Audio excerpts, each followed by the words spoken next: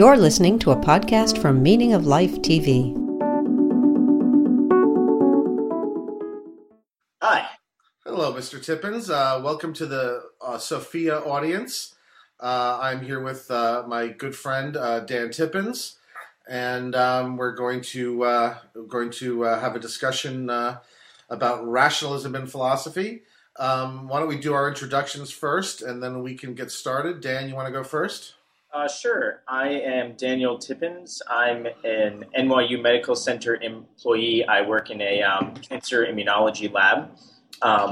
And I'm also a co-founder and editor of the Electric Agora with my dear friend Dan Kaufman here. And I'm Daniel Kaufman. I'm a professor of philosophy at Missouri State University. And as Dan Tippins just said, I am also a co-founder and editor of the Electric Agora.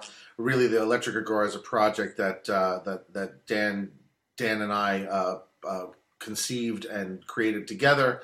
And it's an online magazine, I'm sure as many people know, where we post essays and videos and short reviews and even some splenetic provocation-style pieces. Crowd favorite, man. Yeah, a crowd favorite, although it also gets us a little bit of flack, like my most recent one did. But today we are going to actually have a conversation about an essay I published not long ago on the Electric Agora called Excessive Reason, in which I argue that the mainline philosophical tradition is defined by a certain kind of rationalistic outlook, one of which I have been both in this essay and in published professional work that I've done, of which I've been relatively critical. The essay evoked enough interest, and I think you, Dan, have enough questions, criticisms, thoughts on it that I thought it would be a good idea to maybe develop the ideas further. Yeah, that sounds good. And this will also be good because I suspect there were probably several questions that I'll have that other readers had when they read through your essay, because it's a lot to take in for kind of a newcomer to the topic. So this should be good. Okay, and just so everybody knows, Dan is in a laboratory, and so he's periodically going to have to fiddle with things above him, or else a plexiglass shield is going to fall around him and release toxic nerve gas that will destroy every microbe in its vicinity. Is that correct? Yeah, so in other words, you should totally pay more in taxes for this research. Otherwise, Okay, I gotcha. So how do you think we should start? How should we get into this? So as you said in your essay, you talk about, your title is Excessive Reason, but what you're criticizing, at least if we had to put this kind of movement in a word, is rationalism in mainstream analytic philosophy. And so I guess it'd be good to first start with what you mean by rationalism and where you see this idea being deployed in mainstream analytic philosophy.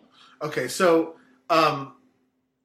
yes, I mean, we need to do some disambiguation because the word rationalism has more than one use in philosophy. And so I want to be very clear about what I'm not talking about. There is in philosophy a capital R rationalism, which is associated with one of the two major movements in the Enlightenment, the movement that's associated with Descartes, Leibniz, and Spinoza. It's contrasted with the empiricist tradition, which is identified with John Locke, Bishop Berkeley, and David Hume. And that is not the rationalism I'm talking about. What I'm talking about is a small r rationalism, which in my view characterizes all of mainline philosophy. And now let me say a word about what I mean by mainline philosophy, because that also needs to be disambiguated. I'm not the outlook I'm talking about really is not one you can identify with the ancient Greeks. It's not that they didn't place a high emphasis on reason, but as will become clear by the way I talk about this, theirs is a much more mixed, complex, heterogeneous sort of outlook on the human template and on human ideals. When I talk about the mainline philosophical tradition, I'm really talking about the mainline tradition of the Enlightenment And so that would include all the characters that I just mentioned: Descartes, Leibniz, Spinoza, Locke, Berkeley, Hume, Kant, Bentham, Mill. And then I also mean by the mainline tradition the continuation of that historical tradition in the analytic philosophy tradition of the 20th century. For people who are not aware, although much of the Blogging Heads audience is very well educated and knows this already, but just for the sake of completion, after Kant in the 19th century, philosophy in the West underwent a kind of a split, a divergence of directions. And you have the beginning of what's called the continental tradition that you would identify with people in the 19th century like Nietzsche and Kierkegaard and Schopenhauer. And the analytic tradition, which you would identify with people like Bentham and Mill, and then in the 20th century with the logical positivists, the ordinary language philosophers, and then after World War II, the Quineans and all the post-Quineans. And what I'm saying is that the mainline tradition, in terms of the Enlightenment, and then the analytic thread that followed the Enlightenment, is largely rationalistic. Something that's not true, incidentally, of the continental philosophy, of the continental, very much untrue of the continental tradition. Yeah. So that's the basic framework. I was going to say, there's, in addition to just enumerating the philosophers, the famous philosophers who fall in the different traditions, there are some other ways you can classify them which might be relevant to the discussion. The one that's always struck me is what seems like a difference in methodology, in addition to subject matter, but in methodology, analytic philosophers have at least tended to emphasize complete clarity. Sometimes this means logical clarity, putting premise, conclusion out in logical form. And continental philosophers have not really adopted that as much. Right. They allow for much more interpretation of their text, for kind of a little bit more of an intuitive feel of what they're saying as you go along, as opposed to, so basically they're allowing the reader to kind of work through the issues with them, whereas as opposed to the analytic philosopher is telling the reader what they're getting at exactly. Right. And this might have relevance later because, yeah, I mean, it seems like that methodology that analytic philosophers employed might have kind of led to this kind of, or at least motivated this rationalism that you're talking about. Or you could view it as an expression of it. The only tradition I can think of in the continental tradition that is rationalistic in the way that I'm talking about is the structuralist tradition. But that's only one slice of continental philosophy, and it's not the biggest slice. The phenomenological traditions and the post-structuralist traditions being larger, more prominent. And so, yes, it's nice that you brought that up, because I actually take the logical and analytical rigor of the mainline analytic tradition to be an expression of precisely the rationalism that I'm talking about. Mm-hmm. So I guess then the thing I need to do now is I sort of need to sort of say what I mean, what this rationalism consists of. So why don't I go ahead and at least sort of outline a few of the key characteristics, and let me sort of be clear about what I'm going to do next. I'm going to say what I take the chief elements of the small r rationalist outlook to be. And then what I want to say is that this outlook has led to the mainline philosophical tradition idealizing certain human characteristics. That is, that out of this rationalism comes a picture of human nature, specifically of human belief and human action, that is influenced and determined by this rationalism, right? So there's going to be sort of two parts of this. What are the elements of rationalism on the one hand, and then on the other hand, what is the sort of the picture of the human ideal that follows from this rationalistic picture? So in terms of what I mean by rationalism, I mean something like this. That is that the idea that both human belief and action, in order to be deemed acceptable, must have some sort of rational justification or warrant. Okay, and so the idea is that the only legitimate reason to accept a belief is if one has rational grounds for believing it, and the only acceptable or legitimate reason for acting is if one has a rational reason for acting. And by a rational reason, in terms of belief, by a rational reason, what is typically meant is either some sort of empirical evidence or some sort of inductive or inductive proof. Okay. With respect to action, the idea is that our action should stem from some sort of a rational consideration. Now, that can either be some consideration of utility, right, of good outcomes, which is rational because one can tie it to a sort of a scientific picture of human nature. Bentham does that. He says that the reason why we should consider considerations of utility to be overriding is precisely because utility is a fundamental human imperative, as we're told by science. The other way of rationally justifying action is to base it in some sort of clearly logically rigorous conception of reason or right inclination, which is what Kant essentially does. Okay. Now, given this conception of the legitimate grounds of belief and action, certain things are clearly ruled out as not legitimate grounds, right? So the idea that one would believe something because of tradition, let's say, or that one should believe something because the belief is emotionally satisfying or emotionally compelling. These are ruled out by the rationalists as illegitimate sources of belief. And the idea that one should act on the basis of either sentiment or of what Edmund Burke called prejudice, by which we don't mean discriminatory attitudes in a toxic way, but prejudice in the sense of act on grounds that have a sort of a historical and a customary sort of basis. These are also considered to be illegitimate grounds for action and belief. So that's my picture of rationalism. And I didn't know if you wanted to say anything about that before I talk about the ideals. It's kind of interesting that, critical thinking is a course that you're taught early on in college. And I think it might inadvertently breed this kind of rationalism in its students. Because, hold on 1 second. You're freezing. Oh, okay. Are you there? Okay. Yes, you froze for a moment, but just go ahead. Keep going from where you left off. I just want to keep you on your toes, man. Yeah. So one thing I was just talking about critical thinking, course that you take in college, and you learn all of the fallacies, the bad forms of reasoning, and all of them include the very things that you're mentioning. The rationalist picture excludes. Right.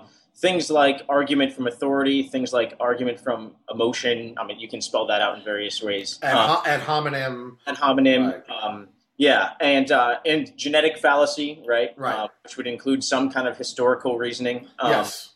And so, it's just kind of interesting to note that even now, at least, it seems that one of the fundamental classes you take early on in analytic philosophy training is critical thinking, which strongly condemns the use of these tools of thinking or these ways of going about believing and acting that, you've just said the rationalist criticizes. That's right. And actually, in this case, there is, of course, a connection to the ancient world. This is precisely sort of the criticism that Socrates makes of the sophists, right? And so there is a sort of an ancient pedigree to this distinction or this divide between the idea of rational grounds for belief and action as being the sort of the legitimate grounds, and all these other sorts of kinds of reasons that are the result of either emotional appeals, rhetorical appeals, etc., as being in some sense dirty or tainted. And so yes, I agree with you. I think that even today we are training people in philosophy to be rationalists in the way that I'm suggesting. Now, whether that's good or bad depends upon what we think of the sort of ideals that are based on this. And so maybe I should sort of say a few things about what those ideals are. Right? Yeah. Maybe it's just worth noting quickly. One reason you might breed rationalists in philosophy and analytic philosophy is if you have a certain conception of what the goal of philosophy is. Because no one would deny, for example, that you should be rationalist about belief when it comes to scientific knowledge. That's which right. You would say. And so if you had a similar view of philosophy in terms of knowledge acquisition, of facts about the world and such, then you probably want to be a rationalist there as well. Right. And so, that really then is the $800 question, is whether indeed the sort of rationalism which is completely appropriate within certain areas of inquiry, whether it's in a sense generalizable, right? Because one thing I'm not going to say is I'm not a romanticist, so I'm not going to reject the idea of rational grounding of belief and of action. But what I'm going to say is that that rational grounding of belief and action is appropriate in certain scenarios, but is not something that's generalizable or generally true. And more generally still, I reject the picture that ultimately reason is what is defining of human nature. I mean, because that's sort of an underlying a sort of presumption of all of this, is that human beings are defined by their capacity for reason, and that to be rational is the human ideal. And let's just be very clear before I get into the specific ideals what that means. What it really means is that, as far as mainline philosophy is concerned, truth is the ultimate end of all inquiry.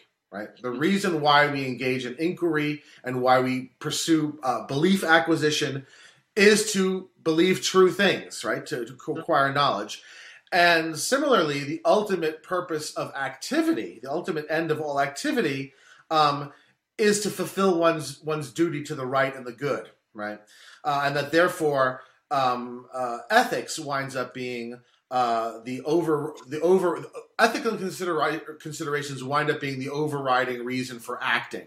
So truth is the overriding reason for believing, and duty is the overriding reason for acting. So those two fundamental, in my view, ideas about the purpose of inquiry and activity come out of this rationalist picture. And they do, in my view, imply a number of what we might call virtues, right? Distinctive rationalist virtues. So one of these is disinterestedness, right?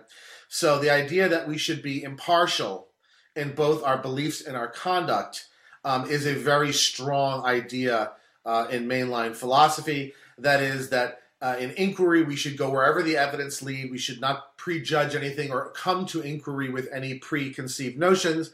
And in action, we ought to be always equitable and fair in the way that we deal with everyone around us. So that's one ideal or virtue that comes out of the rationalist picture. Another one, and it's very closely related, is dispassionateness, right? That the ideal state of a person is one of relative dispassion, because only if one is dispassionate can one unproblematically pursue the truth without adulteration and pursue the right and the good without adulteration. A third ideal is autonomy, and the idea there is that we can only be free when we're not bound by externals, right? So when we're not bound, if we're bound by custom or tradition or habit, or sentiment, we're viewed in the mainline tradition as not really being free. This is most associated with Kant, but to a lesser degree, other people like Bentham and Mill are going to want to say this also. A fourth virtue is consistency and fairness. And so what this means, and this I think follows from disinterestedness and dispassion, and one of the main things that follows from consistency and fairness being a virtue is that inconsistency is one of the biggest faults that one can have, right? To be inconsistent in one's belief or to be inconsistent in one's treatment of others is to violate this principle of this ideal of consistency and fairness. And then finally, I believe that the rationalist outlook entails a kind of perfectionism, both an epistemic perfectionism, that is, that we seek to have rational grounds for all of our beliefs, not just some of them, and a kind of moral perfectionism, that we always strive to obey duty above all else, right? above every other consideration, that notion that duty is overriding, is a kind of perfectionism. So these are what I take to be the ideals that follow from the rationalist picture. This is what I take to be the sort of the view of human nature and of what the ideal human being is. And as you know, and as I said in the essay, I have a lot of problems with a lot of these ideas, and so we can then get to those. But I'm assuming you have questions or thoughts about these ideals that I've laid out. Yeah, maybe. I mean, just one quick comment. I'm not exactly sure if this is going to bear too much relevance, but I thought it at least might be worth bringing up. There's this new topic that's coming up in epistemology, which is the topic of moral encroachment on knowledge. That's what it's called. Explain that, because the audience may not know what it means. Moral encroachment on knowledge. So the idea is there are certain times when we're trying to acquire beliefs about the world, true beliefs about the world, where the content of the belief could be morally hazardous. So, for example, you might ask a question like, is there such a thing as a racist, empirically true belief? Right. So you mean like the bell curve, that sort of thing? Right. Yeah. So or something like, we can take a much more simple example. Something like, let's say we find evidence that contained within Hispanic genes or something. There's evidence that there's a gene for like lesser intelligence or something like that. Okay. And the idea is here, most of us would not want to we almost don't want to endorse that belief, even if all of the evidence were to point in that direction. Yeah. Why? Because it's kind of a morally hazardous belief to have, right? It could be wielded in terrible moral ways and just have some morally problematic implications. Right. And so the idea is, with moral encroachment, the idea is when you kind of run moral risks in acquiring beliefs, the amount of evidence that you need before you can believe that evidence is supporting a specific potential, like, morally hazardous conclusion, that amount of evidence is greater. Like, the threshold of evidence that you need before you can claim knowledge about a certain claim kind of is increased. And I guess so this is kind of a case where the epistemic and the moral norms kind of conflict, right? Where they come into conflict. And so I guess maybe one of my questions for you would be like, what do you think the rationalist would say about something like this, where the ideal of action and the ideal of belief kind of come into conflict?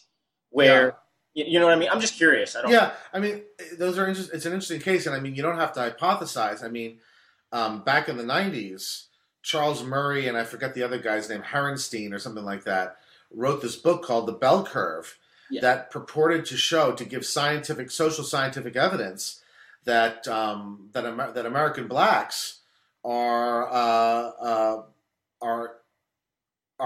worse off than whites in terms of intelligence, right? Yeah. And this created a huge firestorm. As it turns out, it's not quite the best case in the world, because an awful lot of question was raised about the empirical validity of the thesis, about the quality of the data, about the inferences that they drew from the data. And so there wasn't a clear example of where there was overwhelming consensus that the empirical case had been made, and the problem was just that we're skittish about saying it. I do think, however, that you're right in the sense that the rationalist ideal does have the potential for a kind of internal conflict. Yeah. Not just between, let's say, belief and action, as in the case of that you just mentioned. Given that what we believe is true, is that going to lead us to do bad things, right? But also even just within the realm of action, right? So you see these sorts of moral purists cutting each other to pieces and through these sort of intramural sort of quarrels. So I'm thinking, for example, of the recent dust-up between hardcore feminists and trans rights activists over Caitlyn Jenner and over, co-ed bathrooms. And, there were actually a number of very committed, very venerable old guard feminists who sort of balked at this, and they were absolutely savaged by the trans activists for whom doing right, being right with regard to trans issues was more important than being right with regard to feminist issues, and vice versa. And so I think that it's always a danger with any kind of perfectionism that it really makes any kind of accommodation very, very difficult, right? Because the perfectionism pulls you so strongly in a single direction that if you have, because we're complex, if there's more than one thing that you're perfectionist about, there's the danger that it may pull you in opposite directions. And the perfectionism really prevents you from sort of qualifying and compromising so that you can accommodate both. I also think it has problems. It has problems for political coalition building. And actually, in the most recent provocations piece that I published, I get at this a little bit. The sense in which political coalitions can be pulled apart because of a certain kind of perfectionism on the part of the people inside them, and so I think that what you're describing is very real. It's a very real, and it's an example where what might seem like a very abstract point, that is about rationalism and perfectionism, you can really see the actual manifestation of how that abstract point really has real cash value, real consequences. Right. Yeah. So maybe you might want to talk about how rationalism kind of plays out in ethical philosophy and political philosophy and epistemology more specifically, and then we can start getting some of the maybe disagreements that you and I have on this issue. Right. Okay. So that's great. So let me give you an example of each. So I'm going to give an example of the way that rationalism plays out in epistemology. I'm going to give an example of the way that rationalism plays out in ethics, and I'll give an example of the way that rationalism plays out in political philosophy. Right. So in epistemology, you actually you see the consequences of the rationalism in the very nature of the discipline. Right. The overwhelming amount of work in epistemology that's been done in the mainline tradition has been the attempt to give some account of rational warrant, right? Of what it means to justify a belief, of what knowledge consists of, right? And this inevitably winds up centering focus upon what constitute rational reasons, right? And so you have foundationalists, you have empiricists, you have internalists, you have externalists, you have all these positions all over the map. You have the fights over the Gettier case, over the so-called Gettier cases. But if you actually ask, well, what is this all about? What are all these arguments and what are all these fights and what are all these papers about? They're all about trying to give an account of what constitutes rational grounds for believing something. Do you need to go for a second? They all about ultimately what constitutes the rational grounds for believing something. There is a very small minority tradition in there's a small minority group within that tradition that wants to talk about the limits of reason, that wants to talk about the extent to which rational justification is in a sense contained within a larger sphere of non-rational consideration that is probably most famously associated with Hume, right?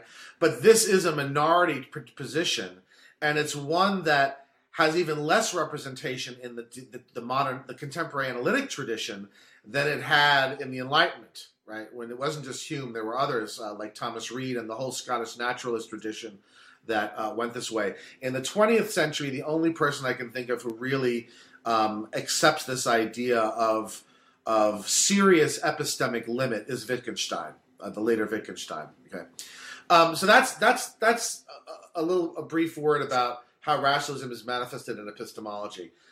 It's manifested in that it sort of defines the subject, right? In ethics, rationalism is manifested. Can I ask you a quick question? Yes, please. Yeah. So there are typically three dominant views I've been familiar with in epistemology: the coherentist, the foundationalist, and the infinitist. And typically, coherentism. So I guess we should spell these out. The idea is something like the foundationalist believes that all justification derives from a kind of a foundation of axiom beliefs upon which you justify all further beliefs. But the foundational beliefs themselves are not further justified by more beliefs. They're the foundation. They're where justification begins and kind of in a sense where it stops, right? Right. The coherentist holds that justification for belief resides in a set of beliefs cohering with one another. So the idea is, your belief is justified if and only if it coheres with your set of beliefs that you have about the world. The rest of your beliefs you have. The other justified beliefs. Yeah. Right. Yeah. And then infinitism, which is the definitely the least popular view, is the view that justification does go on forever. Meaning there is always a further belief to justify any particular belief, and justification never ends; it infinitely goes down. Right. And I think there are only a couple of people who actually buy into infinitism nowadays. But the idea is most people have gone for coherentism and foundationalism precisely because they find infinitism to be untenable. Right, and the reason they find it untenable is because their thought is it's almost like a reductio, right? An ad infinitum argument. And like usually an ad infinitum argument that something goes on ad infinitum is a reductio or a problem for a position, right? Yeah. And the idea is the infinitist holds that justification just never ends. It goes on forever. Yeah. And so the foundationalists, the coherentists, they aren't happy with this. That seems not plausible. And so they take two positions to circumvent this problem. The foundationalist says justification bottoms out. The coherentist says you don't have an infinite amount of beliefs justifying one another. You have a coherent little circle. Right. And so I guess what I wanted to ask was, do you think so? If it's the case that most philosophers are foundationalists or coherentists, is it the case that's inconsistent with them being rationalists? No. I think that both foundationalism and coherentism are rationalist positions. Neither of them accepts the idea that we should accept beliefs that have no justification. And we have to be very careful about how we characterize the foundationalists, because the way you characterize them actually is consistent with some of the things that the later Wittgenstein says in Uncertainty, who is definitely not a rationalist by any stretch of the imagination. It's important to understand that for the foundationalist, the basic beliefs, the foundational beliefs, require no external justification. That is, they don't need to be inferred or evidenced by appeal to anything else. But that said, it is not the case that they are held non-rationally. That is, the reason they don't require external justification is because they have some kind of internal justification. And typically this takes the form either of saying that they're indubitable, or that they're incorrigible, or that they're infallible, or some variation thereupon. They have a special status. That is, they're so rational, they're so obviously rational that they don't require any further appeal. That's the idea. And this, of course, most famously is Descartes' position. Yeah. That he articulates in the first two meditations of the Meditations of First Philosophy. So I want to make very clear, both the foundationists and the coherentists are rationalists in the sense that I described. They're not going to say that a belief is legitimate unless it is rationally warranted. They simply differ with regard to what the structure of that rational warrant looks like. For the foundationalist, that structure is ultimately linear, and for the coherentist, it's holistic, right? But both cases, what they're talking about is rational warrant, and thus they fall within the broad rationalist picture that I've drawn. Yeah, good. Okay, then let's move on. Okay, so with regard to ethics, the way that rationalism is manifested in ethics is You can see it in two ways. First of all, you can see it in the dominant theories. Okay, so the dominant theories in philosophy, in ethics, are utilitarianism and some version of Kantian deontology. Right, these are the dominant positions. I'm not saying there aren't any others, but this probably makes up for 90% of the ethicists.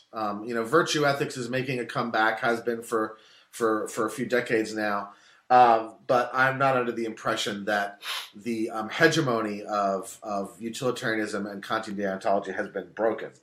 And so both Kantianism and utilitarianism are rationalist moral theories in that they offer and demand rational grounds for our conception of duty, right? Right, so they both give a rational theory, a theoretical explanation of what duty consists of. For the utilitarian, duty consists of being obedient to the demands of utility, that is, human welfare, right? And in the case of the Kantian, it's rationally grounded in a notion of the rational, autonomous, free will, right? They are also rationalistic. They also are rationalistic in that they entail precisely the perfectionism that I take to be one of the rationalist virtues, right? The moral perfectionism that I take to be one of the rationalist virtues. And so both the Kantian and the utilitarian think that duty is overriding. That is that whenever we are considering how we should act, the moral consideration is always the overriding consideration. So the moral consideration for the utilitarian and the Kantian cannot be overridden, or should not be overridden, by considerations of practicality, by considerations of personal relationship, by any sort of, right? This is why they both have a very strong emphasis on disinterestedness in moral judgment, right?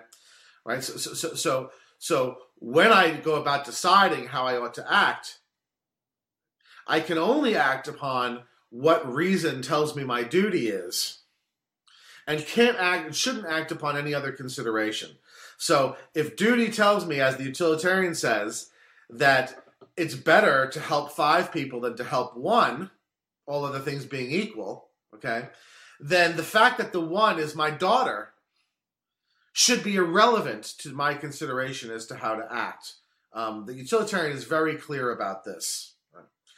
And similarly with the Kantian, with some minor exception, obviously, because the only reason I say it's not a big deal, but for example, the utilitarian, if you had to choose between saving your daughter or saving another stranger, the utilitarian could come up with some story about how it's worse if you don't save your child because of the pain that it brings to you, in addition to the death of that. Right, but notice something. I mean, that's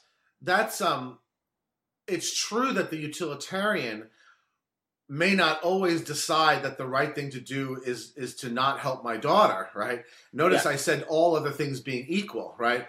But the point just is that what you're required to do is what the utilitarian calculus decides is the right thing to do, right? Yes. And it seems to me a lot of the times when the sorts of objections that I would raise against the utilitarian are raised, hey, it's ridiculous to say that I have a bigger duty to 5 strangers on the other side of the planet than I have to my own daughter. The utilitarian, if they're unwilling to sort of bite the bullet and grip that absurdity, they oftentimes try to sort of come up with some way of construing the helping your daughter as what utility really demands anyway, right? And I always find that, I don't want to call it sort of special pleading, but I always find that to be rather unconvincing, at least ad hoc.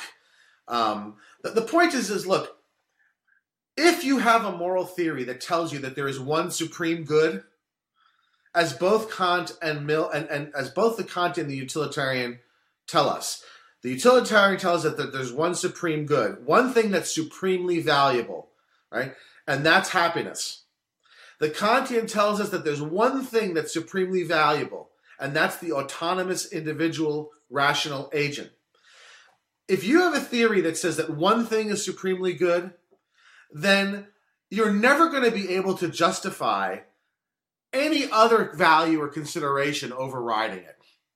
That's why, sure, plenty of utilitarians and Kantians are going to say, oh, well, no, I don't mean that, I don't mean that, I don't mean that.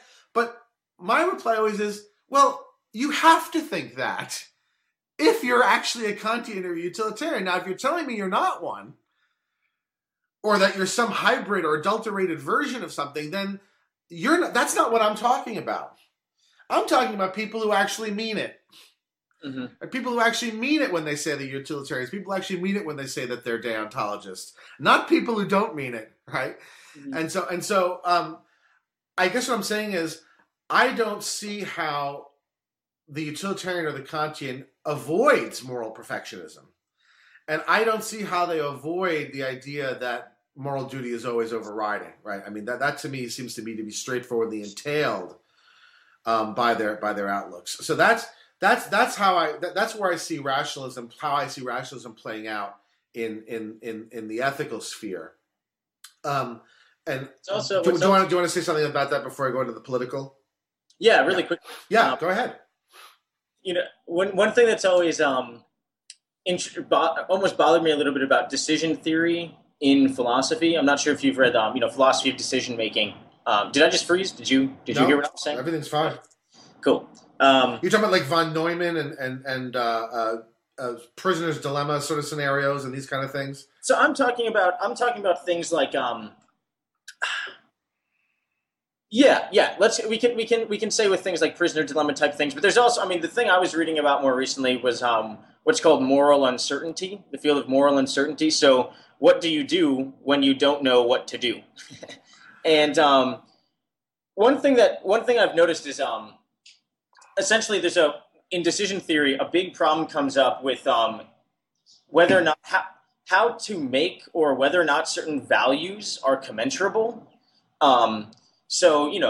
And this I feel like comes in a little bit here. So commensurable meaning you can put them on the same scale so that you can actually decide which one should motivate you more than another, right? And this comes in here in this discussion because, one thing you're talking about is how moral considerations override, or moral reasons override, moral values override non-moral values. That's right. And what the notion of overriding here assumes, I think, that these kinds of values are commensurable, that you can measure them, right? That the moral reasons are always more valuable or more important than the aesthetic values or some other kinds of values. And so there's actually a commensurability assumption being brought into the notion of overriding. Yeah.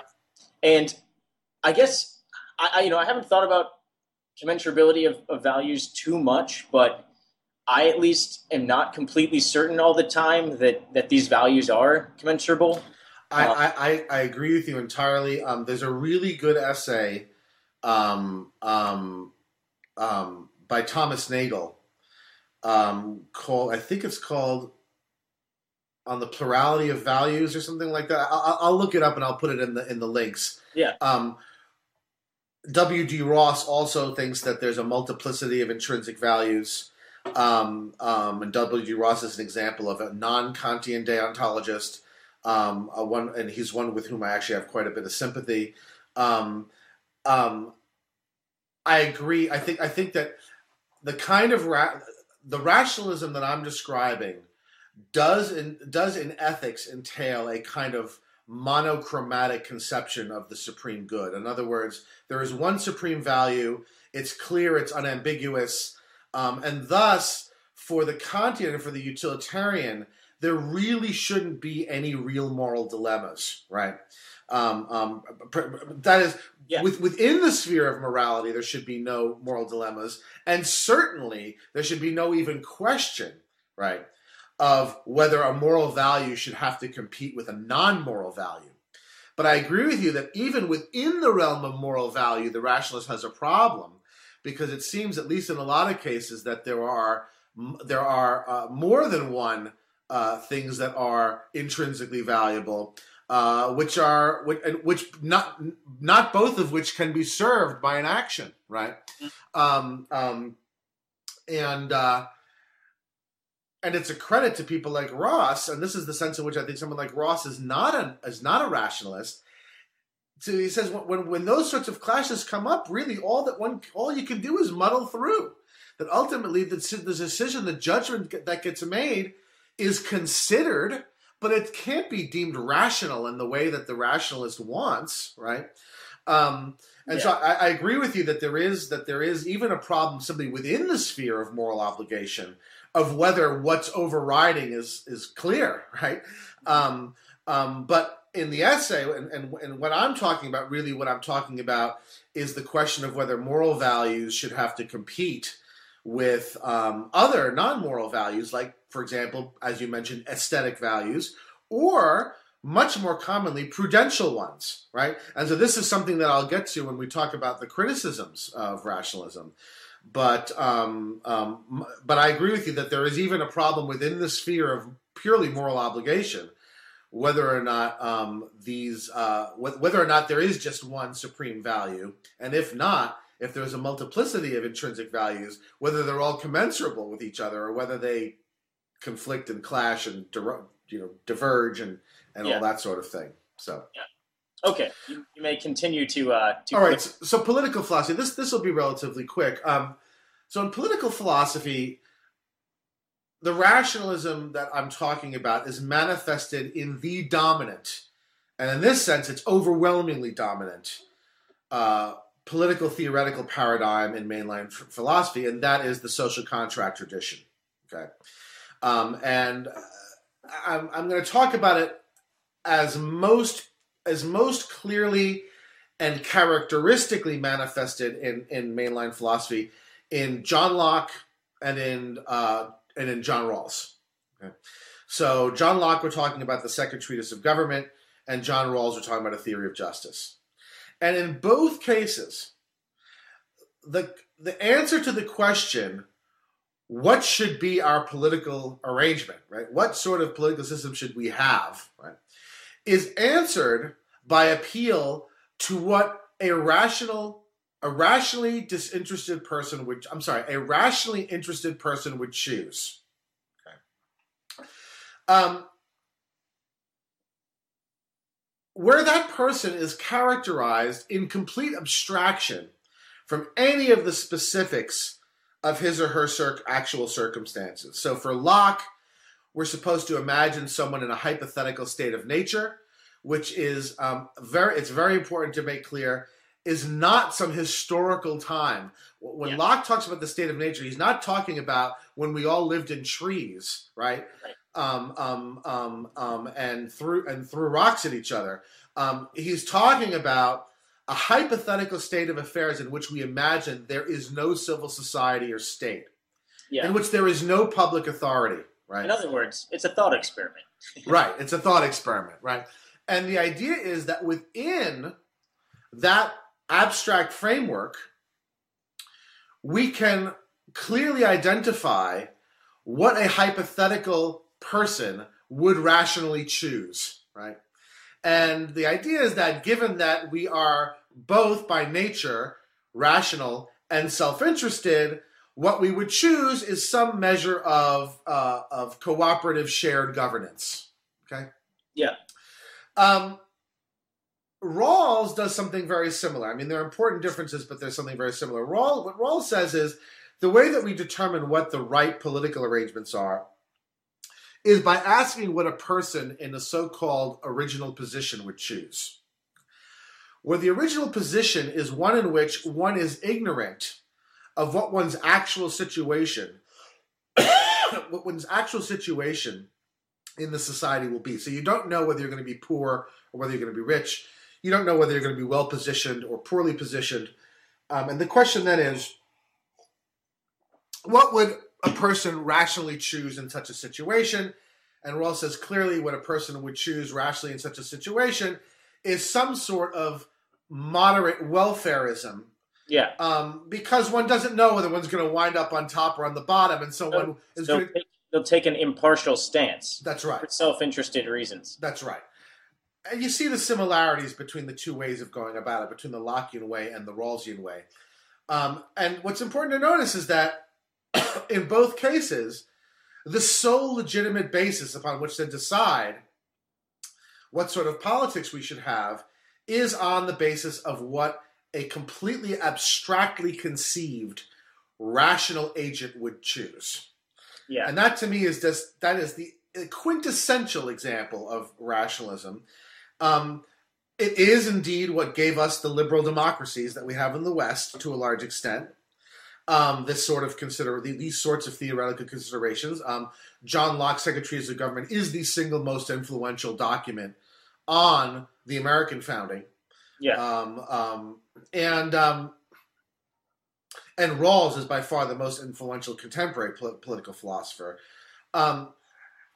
It's worth noting that this is not the only way that one can arrive at the conclusion that a liberal democratic polity is best. Edmund Burke, who is widely known as being the sort of the grandfather of conservative political philosophy, himself was essentially a liberal Democrat. I mean, he was in favor of the American Revolution. He supported the American Revolution. But the way that Burke arrives at the conclusion that liberal democracy is the best form of government is not through the considerations of what an abstractly conceived rational person would choose, but rather in terms of the historical arc of the West. That is, he grounds it in what he views as various inheritances that go all the way back to Magna Carta, as opposed to something that's determined on the basis of abstract rationalistic considerations. Right? Mm-hmm. So anyway, that's how rationalism is manifested in the political sphere. Right. So what's interesting is in the political philosophy case of the Rawls and Locke and State of Nature, the conclusion that they get to from deploying essentially what they want is fairness, right? At least Locke, or I'm sorry, at least Rawls. So the whole purpose behind the veil of ignorance, right, is so that you'll be impartial, so that you'll come up with basically pretty fair laws. Right, because if you don't know what your position is going to be, in the abstract, you're going to choose whatever it is that maximizes your chance of doing all right. Right, once the sort of the thing is in place. I would say that Locke is less concerned with fairness in that regard, but not because he approaches the question from a non-rationalistic perspective, but more because his construal of the abstractly characterized rational person is a somewhat different construal.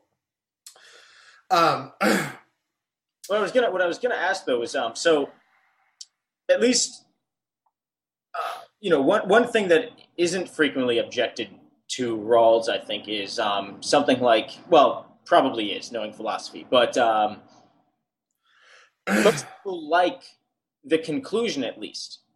They like the idea that you get impartiality in politics, in law, right, in policy. Right.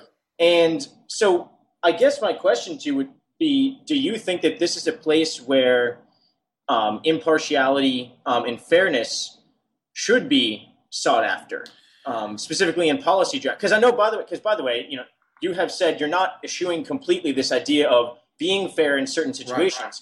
And so I'm wondering if maybe, I'm wondering if political philosophy is actually a place where rationalism could get some purchase for you, essentially. Yeah. Just like I think rationalism gets purchase in scientific inquiry. Yeah, it's a good question. I mean, so let me say a couple of things. I mean, first of all, the main criticism of Rawls that you get from people like Sandel and other communitarians is very highly theoretical, in the sense that what they basically object to, what they basically say is that you can't ascribe beliefs or attitudes or positions to a completely abstractly conceived person, right? In other words, they reject that.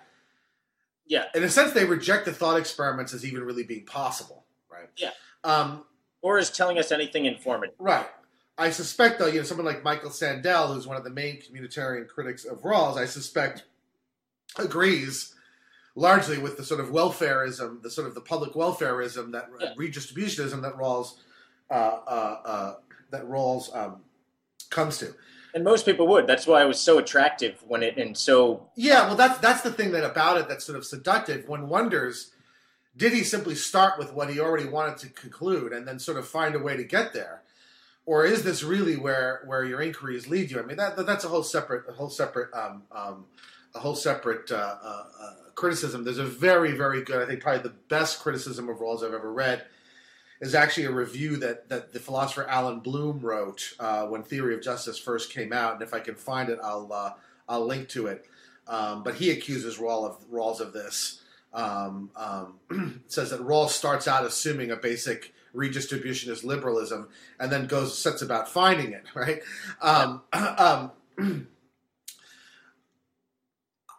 Now, in terms of what you've asked me, however, yes, for example, so something like impartiality, I take to be an absolute virtue, for example, in the law, right?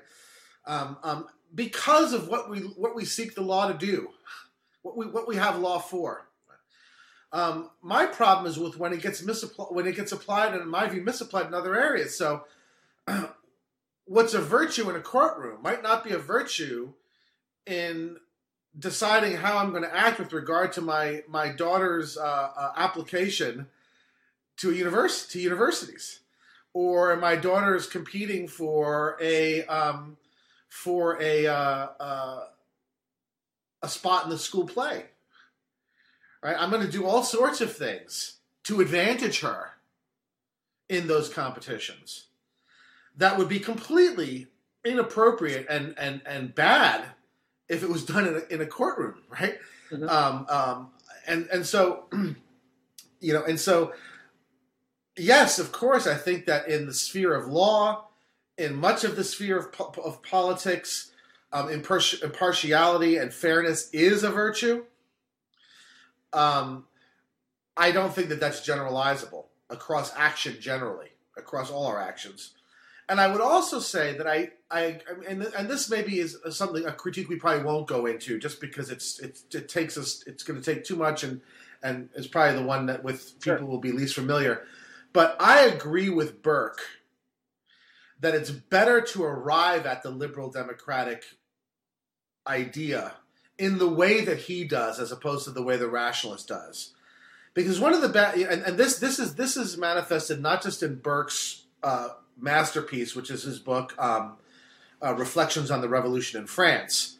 Because interestingly, Burke was a supporter of the American Revolution, but an opponent of the French Revolution. And part of it was precisely because he thought the French Revolution was entirely theory-driven in a way that the American Revolution was not. And it's also manifested in a very important paper written after the Second World War by Michael Oakeshott called Rationalism in Politics, which I will link to. The problem is that, as you know, one can rationally justify a lot of stuff. On the one hand, rational warrant is a very, very strict master. But on the other hand, you can rationally deduce crazy shit, right?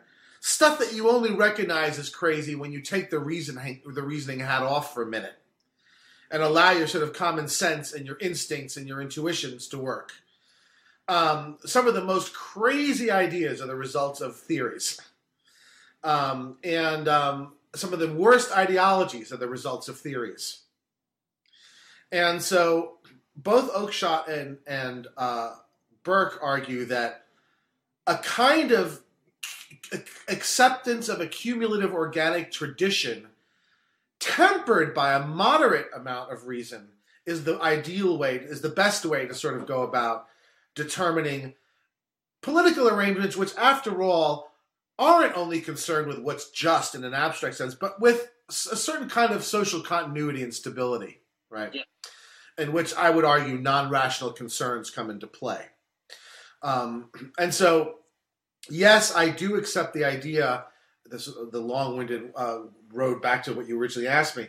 I, of course, accept the idea that ideals, that virtues like consistency and fairness and impartiality are absolutely essential. in the law and in certain dimensions of politics, one man, one vote, that kind of thing. But I don't think that can be generalized. I don't think that consistency and fairness and impartiality are generalizable virtues. And I also don't think that the best way at arriving at political systems is through a purely rational / theoretical investigation. Gotcha. Okay. Gotcha. Okay. So should we now talk about some of the criticisms? I mean, or did you want to first? I mean, we're at an hour. I figured we can go an hour and a half without abusing people. Glenn Lowry had a recent one with kind of Friedersdorf, where he went like almost 2 hours. So I feel like I've been freed up to not watch the clock so tightly. But did you want to make a few observations, or did you have some thoughts before we went on to discuss what I take the main criticisms of this sort of rationalism to be? I think we should go on to the criticisms, because most of what I might want to say now would probably be better said after you go through the criticisms. So your disagreements probably arise a lot with respect to some of the criticisms that I've... Yeah, I think so. At least that's what it seems like in the conversations we've had, is that... Yeah. Okay, so the first one... So let's go in the same order, right? So we first talked about epistemic rationalism, small r, epistemic rationalism. And what's wrong with it? And here I suspect we probably will have the least disagreement. I suspect that the most is going to be with respect to the moral rationalism, and I think we'll probably just not talk about the political rationalism at all, for sake of time. I'm sure it'll come up in the discussion thread, and I'll be able to fill in if people want to talk about that. Yeah. So my criticism of the epistemic rationalism that you find in mainline philosophy is essentially a combination of the criticisms of Hume and of the later Wittgenstein, and specifically I'm thinking of the Wittgenstein of On Certainty, which is his major work in epistemology. There are epistemological ideas and criticisms and notions running through the Investigations, running through all of his later philosophy, but On Certainty is the book he wrote about it. He didn't actually write a book. These are notes that were collected and put together after he died. And let me try and give a very tight and relatively brief account of what this objection is, and that is, it is not just the case that one can't give a rational ground for every belief, but to think that one can is actually to misunderstand what the giving of reasons involves. Okay, in other words, the very practice of giving, or the notion of giving a reason for a belief, is one that presupposes a number of things that, if you understand what they are, you would see right away that it's impossible for all human belief to have rational ground. So let me let me talk about that for a second. So, at the most bare bones abstract level, you already raised this yourself with respect to the infinitist. Okay, if you ask me for a rational reason for some belief, let's call the belief P. Yes, well, why do you believe P? And I give you some rational reason. I give you a reason. Let's call it R. So the reason to believe, the justification for P is R. R, of course, is simply some other belief.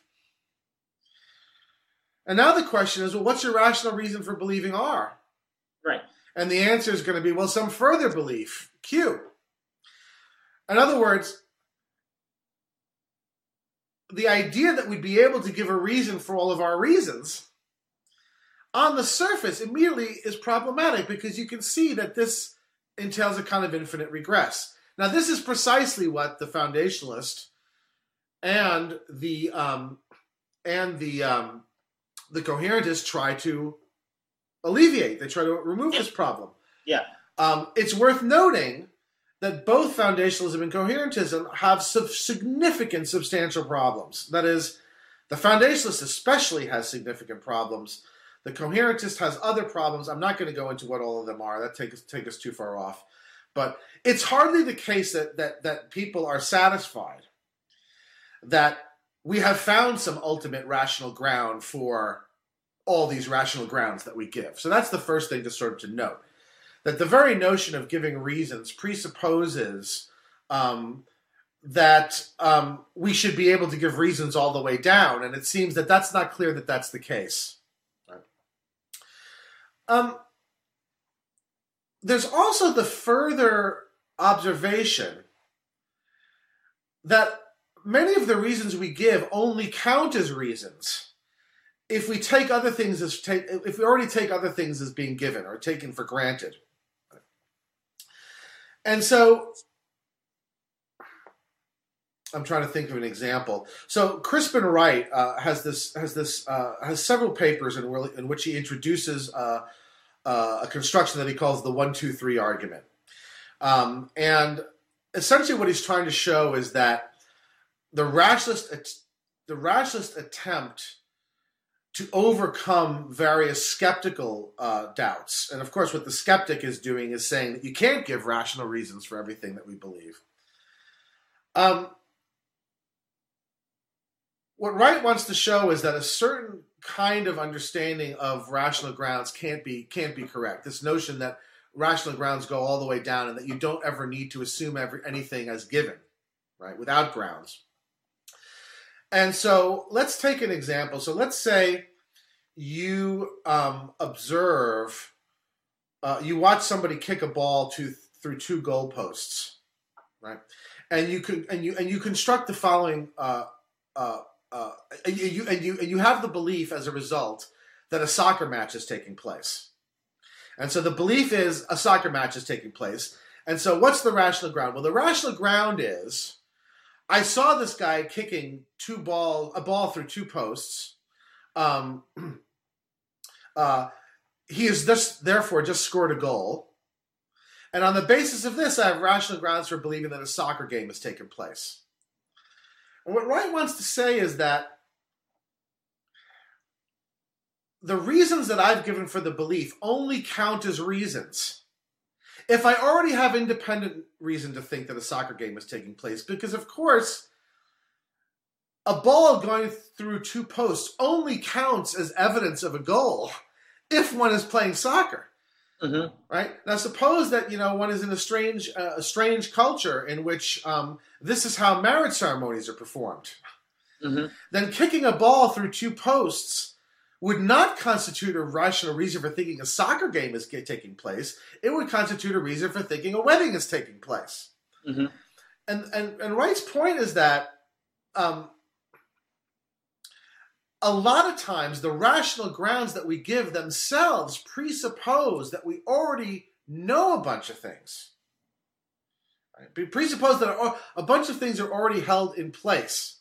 And this takes me over to Wittgenstein and on certainty. What Wittgenstein says is you can't even. I'm sorry. So in the soccer case, what's being presupposed is that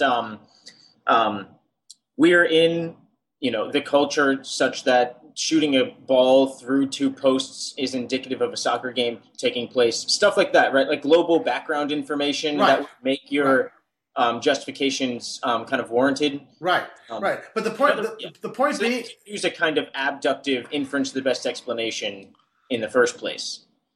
Yeah, but the relevant point here is simply that the rationalist picture that I have a belief and then I give a reason, and the reason is a rational ground on which basis of which one can somehow infer the belief in question. What this shows is that that sort of misunderstands how reasoning works. Something only counts as a reason for something else against a background of a bunch of information that itself is simply taken as given, right? This is a bit like Duhame's thesis in philosophy of science. Yes, and in this case, exactly. And in this case, what Wright is showing is that in this case, what has to be presumed is precisely the thing it is that you're trying to rationally justify, right? You're supposed to be rationally justifying your belief that a soccer game is taking place. But the things that you're citing as the rational grounds, the evidence you're citing, only counts as evidence. Only counts as evidence if one already has independent grounds for thinking a soccer game is taking place. Otherwise, balls going through posts is not evidence of soccer being played. Right? It's only evidence of soccer being played if you have independent reason to think that soccer is being played. Now, I mean, it's a superficial example. It's just designed to give you a sense of the structure. This is the conclusion this is what Wittgenstein draws from this. He says the very practice of giving reasons, or the very possibility of making certain kinds of mistakes, only arise if one already is within a rich framework of already established things. He gives this analogy. He says, in order for the door to move, the hinges have to stay put. Mm-hmm. If the hinges are moving also, the door can't be moving. What it means to move is to move relative to a fixed point. So if you ask me, well, why should I think there's a fixed point? The answer, there is no answer. The only answer you can give is, well, that's the only way in which saying things move is intelligible, as if some things are fixed, right? He gives the question, this arises, Wittgenstein works in very aphoristic ways, and so he doesn't really construct arguments. He gives asks these questions that are sort of pregnant with the ideas he's trying to propose. He says, look, is it the same thing to ask? So I can ask someone, is there a planet outside the orbit of Pluto? Right? That's a perfectly legitimate question, and we know how we'd go about answering it, right? Here's a superficially similar looking question. Are there any planets at all? Or why should I think there are any planets? Now, superficially, this looks like the same kind of question, and it looks like a question for which you'd give a rational, same kind of answer. But of course, that's a very different kind of question. That indeed is a skeptical question. Mm-hmm. And you couldn't answer it in the same way. And notice something. You couldn't ask the first kind of question unless you presume the answer to the second kind of question. In other words, it wouldn't be intelligible to ask whether there's a planet outside of the orbit of Jupiter unless one presumed that there were such things as planets, right? Yeah. And so we can only ask certain questions if a number of other things are held fast. Now, this might look superficially like a kind of foundationalism, right? The things that hold fast are the basic beliefs. The problem is that, first of all, they have no internal justification like the foundationalist wants them to have. They're not incorrigible. They're not indubitable. They're not infallible. That's number one. And number two, which things hold fast, which beliefs hold fast, is going to depend upon the inquiry, right? So let me give you another example. One of the things that has to hold fast if one is engaged in any scientific investigation are the rules of logic. Mm-hmm. Right? Scientists are constantly making modus ponens inferences, which means they have to presume that modus ponens is a valid form of inference. So when you're engaged in scientific inquiry, modus ponens holds fast, right? But if I'm engaged in metalogical inquiry, if I'm doing logical meta theory, then part of what my job is to show that modus ponens is true. Mm-hmm. Now, in that inquiry, modus ponens doesn't hold fast. But notice, something else does. Mm-hmm. The tools and mechanics of metalogic hold fast, right? And so the reason why the position that I'm describing is an anti-rationalist and not a foundationalist position is because, A, all reasoning ultimately depends upon a whole number of things being held without reason. Those things cannot be construed as rational in the way the foundationalist wants to be because they're really held without reason. They have no internal necessity, right? And what that set of things consists on shifts and changes and varies depending upon the inquiry. Right? And so for Wittgenstein, and this is also somewhat true of Ryle. I mean, you can read this, you can see this in Ryle's, essay on knowing how versus knowing that. Right? This is another way of sort of saying a similar thing, and that is, the rationalist thinks that all believing should have a rational ground. Right? That all, more general than that, all practices should have a rational ground. And what Ryle's point is that giving rational grounds is itself a kind of practice that can be done well or poorly. And so it can't be that all practices have rational grounds. In a sense, practices come first, and reasoning is just one kind of practice. And that's, I think, the lesson sort of that I take from Wittgenstein and from people like Ryle that reasoning is just one of many kinds of practices we engage in. And the rationalist attempt to sort of view it as sort of like the meta, overarching, overriding practice that, in a sense, is in some way internally self-justified or demonstrably internally rational is simply unsustainable. Right? That's the sort of the criticism of. Okay, so let's note that one thing you said earlier is that you're happy for rationalism to be kind of the predominant methodological view for certain fields of inquiry. And the paradigm example you would give is scientific inquiry. Right. What this means is that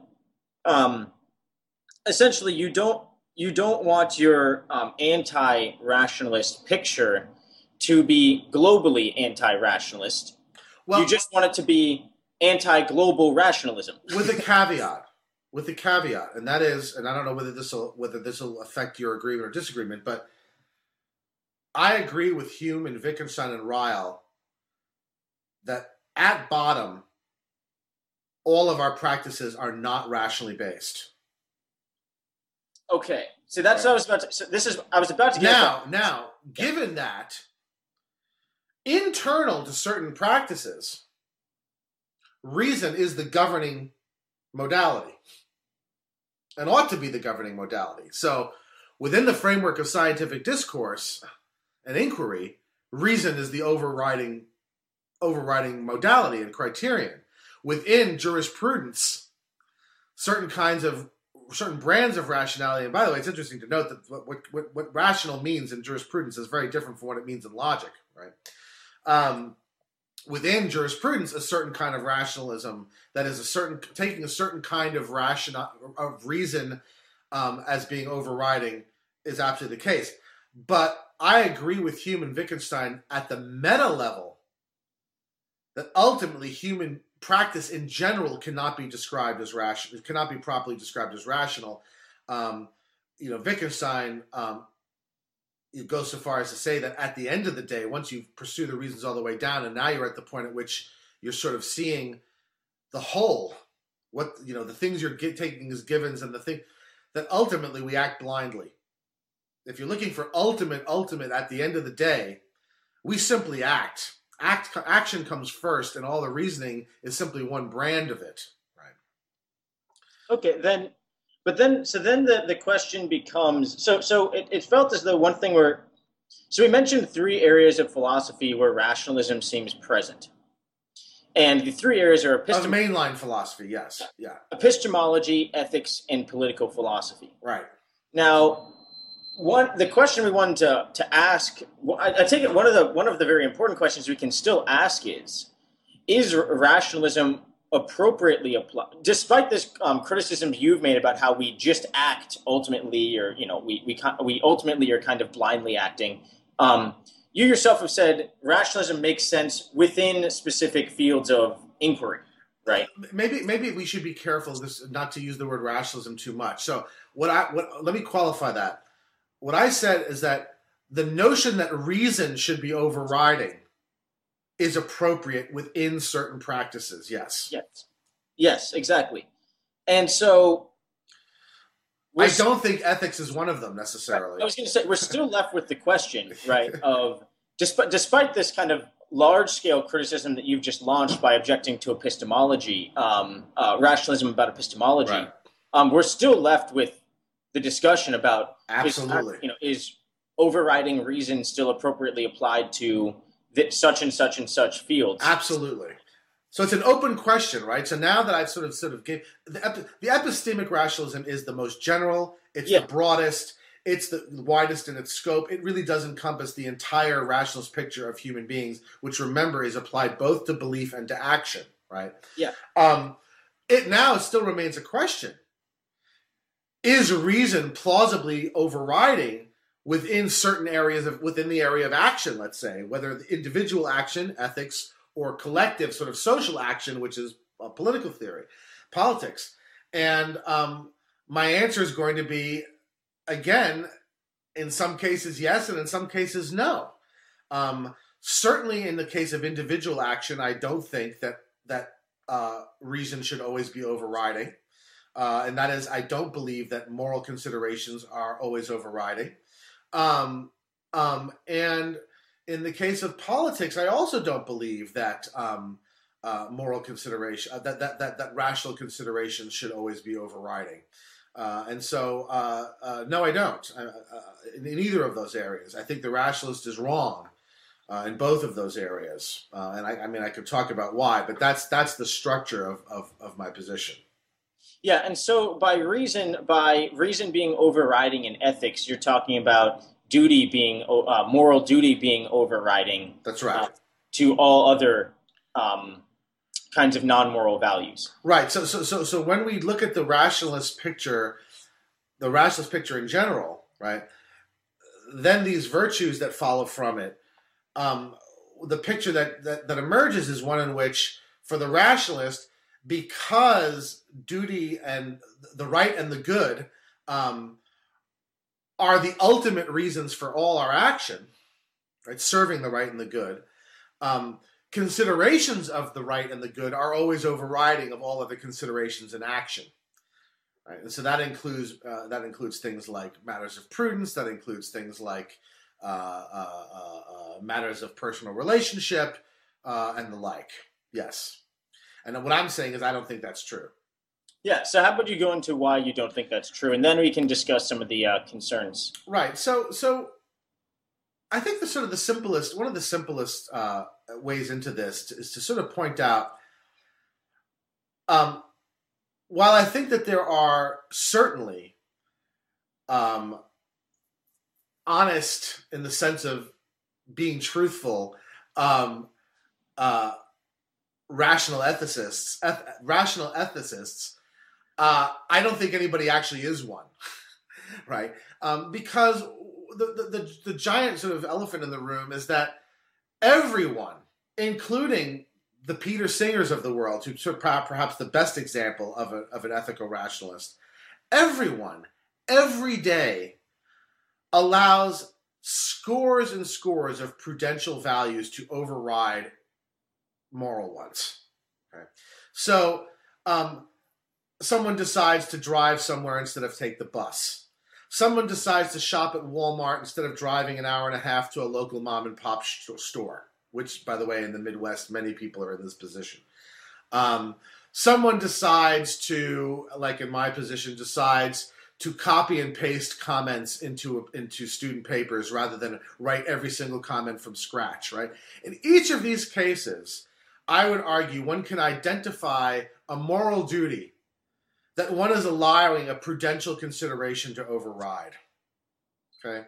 Mm-hmm. And what I would argue is that stuff like that, every single one of us does every single day. Mm-hmm.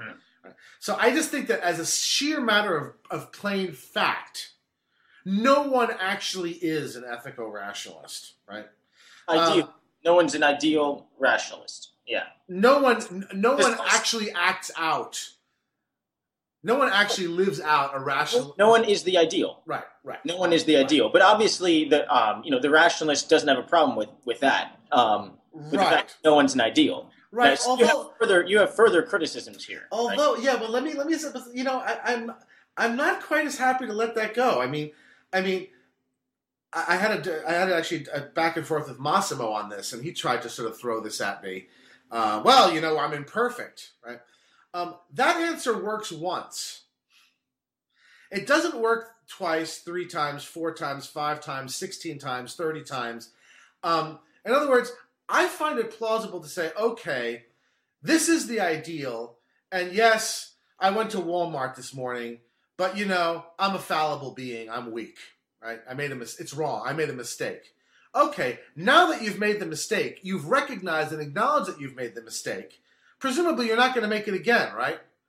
The fact that you then go do exactly the same thing next week, and then the week after, and then the week after that, you can't keep pulling out your imperfection as the explanation for this. I mean, that just starts to look really disingenuous after a while, and it almost looks like you're trying to avoid the obvious conclusion, and that is that the moral reason is not always overriding. that there are other competing values, like convenience, like cost, like any number. In other words, maybe a way to put your objection here is something like, look, we can use, I mean, almost a cliche, like we can use actions to infer what someone actually believes. Right. And if your actions basically over time unfold such that it really looks like what you believe is that moral reasons aren't overriding, Right. Come on, just fess up to it. Right. And look, I am not, I'm going to get in trouble with Massimo. I am not accusing him of being explicitly disingenuous. I don't think he is. He's the last person I would say is being explicitly or consciously disingenuous. I think this is almost a structural kind of habit that we've fallen into. That is that we're simply, that we so are in the grip of a cherished idea that we'll do anything to avoid contradicting it. And I really do think that this notion that moral duty is always overriding is a very cherished idea by an awful lot of people, especially in mainline philosophy. And when you point out to them, you never act like this, their instinctive reaction is to say, is to find some way to explain that away without having to look hard at the cherished idea and say, is this really, I mean, what I really think or not? And so I think that the mere fact that every single person on a daily basis allows scores of prudential considerations and therefore prudential values to override moral obligations is a real reason for thinking that moral obligation is not always overriding. Yes, you can give these sort of answers in terms of a person's imperfection or fallibility, but those answers ring very, very empty after a few times around. Then you start asking, well, wait a minute, you already acknowledged that this was wrong. You acknowledged you did it in a moment of weakness. How come you're weak so often? I mean, it almost sounds to me like you're starting to sound like someone who believes in original sin or something, right? I mean, that's what it starts. I was actually about to say that, I'm pretty sure, certain religious people would find no issue or would completely think that your objection is right. But notice the framework. Just on the issue. But notice the framework, right? In a Christian framework, I think that you can maintain the idea that moral duties are overriding, and you can give the fallibility answer because there's a rich background against which that makes sense. The idea of a fallen world and of fallen people, right? But the rationalist has no access to that kind of a framework. The rationalist has access to, they can have access to a certain understanding of human nature, which is less than ideal. Which would entail a kind of consistent imperfection, but would still strive for an ideal. But it would not, I don't think it would explain or would make sense of an ongoing imperfection with zero moral improvement. In other words, this guy's going to keep driving that car until he's 90 years old. Right? This guy's going to keep shopping at Walmart until he's 80 years old, right? I mean, in other words, it strikes me as highly suspicious that you just don't see any improvement with respect to these. Normally, when somebody recognizes a weakness that caused them to stumble on a duty, they work at it, and you find that it's not repeated, or if it's repeated, it's only repeated a few times. But these prudential considerations override all the time, and they always will. They're never, and so I just don't see the kind of arc. Let's also be clear here, though, that there's a difference between talking about people who don't really consider things like rationalism at all and just live their lives, and then talking about people like Massimo, right? Or any other philosopher. Right, because I was going to say, someone like Massimo, definitely, I'm sure he could definitely point out to you all sorts of ways in which he's made improvements. Yes, he has. I mean, he and I are going to do a dialogue in a few weeks on ethical veganism, which is where this whole argument came up. He would say that he made an improvement there, right? Yeah. So he recognized that that's a perfect example, actually, for him, right? This was a big thing that he came to believe is morally wrong. He's a moral... Yeah. And it actually took work for him to stop eating it. Look, God forbid that I should try and give the implication that the view I'm presenting and the arguments I'm presenting are somehow knocked down completely. this is the way I see this stuff, Yeah, and I yeah. think I have a pretty good, and my own orientation is largely in contrast with it, and so, yes, of course, I'm not denying that there can't be responses to this, certainly, and certainly you're pointing at them, and I could see a position maybe that someone could put together in which even the persistent fallibility is explained in a way that doesn't seem to be explaining away. But needless to say, this is one of the things that sort of the overwhelming acceptance of prudential values as overriding across the span of our lives strikes me as one reason for thinking that moral values are not overriding. Right. Okay. And by the way, I'm also not saying that I don't see the tug of your argument at all. I want to try it, because I've been thinking about this a lot since we've been talking about it, and I'm trying to figure out where my own intuitions lie on this. And in order to get clear, I want to kind of parse out the different ways the rationalist theory would play out in someone like Massimo. And by the way, it's funny, it sounds like we're talking about Massimo like behind his back here. It's only because he and I just had an exchange about this on his blog, and that he and I are going to have a conversation about this in 2 weeks. And so, don't worry, we're not talking behind his back. We should have a shout out like, Massimo, we like you. Right. So cool. So let me give you some of the other considerations. Can I say one other thing? Yes, please, go ahead. So one other thing I've been thinking about recently is, if you, so when I first started learning about moral duty and stuff like that, and perhaps this could come from my kind of religious background from earlier on. Well, you should tell people what you used to be an evangelical Christian. Yeah, I used to be an evangelical Christian. That's right. And one of the things that the way that I understood moral duty when I first started learning about it in college, I think I understood it as like analytically true that if something was a moral duty, it was overriding. Yeah. It's actually very hard for me to make sense of what a moral duty is if it does not contain the notion of overriding. And this isn't just for conceptual reasons; it's almost for practical reasons too, right? Because if you don't think that moral duties conceptually contain this notion of like overridingness, then when I tell you, usually the function of saying you have a moral duty to do X is to say like that's overriding. Yeah. You have to do it. That's like the pragmatic function of the term. Yeah. And so if you lose this idea of overridingness, it becomes difficult for me to see how you can rescue the term instead of being an eliminativist about it. Yeah, no, I think you're absolutely right. This is one of the reasons why when I pose this to people, they often are at a loss of how to reply. Yeah, like 3 weeks, by the way. Right, and Massimo also almost didn't know what to say to me when I challenged the notion that moral reasons are overriding, and because it's almost like challenging bachelors and unmarried men. Yes, and I would argue that I would point out that if you look at some of the other work that I've done and work that I'm in the process of doing.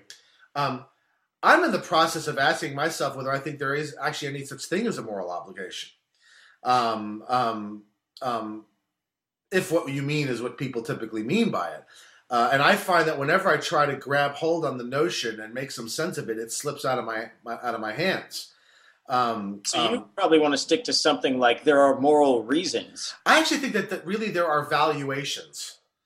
And that these valuations entail a whole panoply of obligations that have to compete with each other for our consideration, and that all have to compete with each other for our obedience, and that I don't think that there's any systematic way or rationalistic way of sorting them out. I think it's highly contingent, highly context sensitive, highly individual, and I guess I don't see any way around that. And some of the things that we've been talking about sort of pointed that, like something like the idea of a prudential consideration overriding a moral one. I'll give you another one. I think that aesthetic considerations, aesthetic and hedonic considerations often override moral ones. I don't know that I'd want to say to an ethical vegan that I don't think I have any duties to animals. But what I would say is that they don't override the other things that I value. So I just realized a way actually to kind of launch the same kind of objection you did against the rational ethicist maybe against you, or the same strategy, So I guess what I was pointing out was ordinary language, and actually a lot of ordinary practices, kind of moral practices, involve deploying terms like duty in a very specific functional way. The way that implies overridingness, right? And this is ubiquitous. People invoke overridingness of moral duty all the time. That's right. Right? So yes, there are these practices that involve what looks like people don't believe that moral duties are overriding, which is what you've pointed out. It's like continuing to just fuck up, right? Right. And over. But then there's also this practice of ordinary language and holding people accountable and kind of ascribing moral duties, which is consistent with the view that duties are overriding. So now I'm a little less convinced by this method that you've used of looking to how people behave, because it looks like if you look closely enough, you can find behaviors that are consistent with both views. Yeah, I guess this is ultimately a judgment call. You know, what you think follows from people's behavior. I mean, I would just point out is that, you know, you could add on top of the prudential values, you could add, like I said, aesthetic and hedonic values. And I said this to Massimo in our exchange. I said, look, you wear nice clothes. You drink good wine. You live in a nice apartment in Chelsea. You've made all sorts of choices that serve any number of hedonic values and aesthetic values, but which a hardcore utilitarian would argue are completely unjustifiable and are in defiance of fundamental moral values. I said to him, I said, you could have lived in a much cheaper apartment and given away that money to homeless people. The difference in homeless people. You could wear cheaper clothes. You could quit drinking wine. You could quit. In other words, I guess I just don't, and I don't want to push this too far because I think you're right. I think you're right that this is a matter of how we interpret people's behavior and what it entails and all that. But I just find there to be so many examples of prudential and other sorts of aesthetic and hedonic values overriding moral ones on a daily basis, on a massive scale, that it just seems to me that more plausible to conclude that the moral duty is overriding is a kind of self-flattery than it is any kind of a reality about us. But again, I agree with you that that's disputable. And it's a matter of how you see this, and I would say not just what you can infer, but what you see and what people do. But let me give you one more reason that's not along these lines. So this is the Susan Wolf stuff, right? So get to this. And this is probably should be the last thing we do, since this is at an hour and 40 minutes. Man, this is so fun. I know I could do this with you for 4 hours, and we have done it for 4 hours, but the audience doesn't want it for 4 hours. There is a further question as to whether what Wolf calls a moral saint is actually even an appealing character, right? And so one of the things, and again, you might say that this wouldn't necessarily be true in certain religious frameworks, but certainly in a normal, ordinary, secular framework, we would associate the ideal with that which we admire, okay? So the ideal person is an admirable person, right? And Susan Wolf in this paper is one of a handful of, I could probably list, a dozen articles across various subjects that have had just an enormous impact on the way that I think about philosophy. And Susan Wolf's paper, Moral Saints, is one of them. And what Susan Wolf actually says is that not only is the moral saint, what we've been calling the moral perfectionist, the moral rationalist, not admirable, it's the kind of person we actually really don't like at all. Certainly not somebody we want to hang out with. Certainly somebody we don't want around. And her argument is really very simple, and that is, she says, when one pursues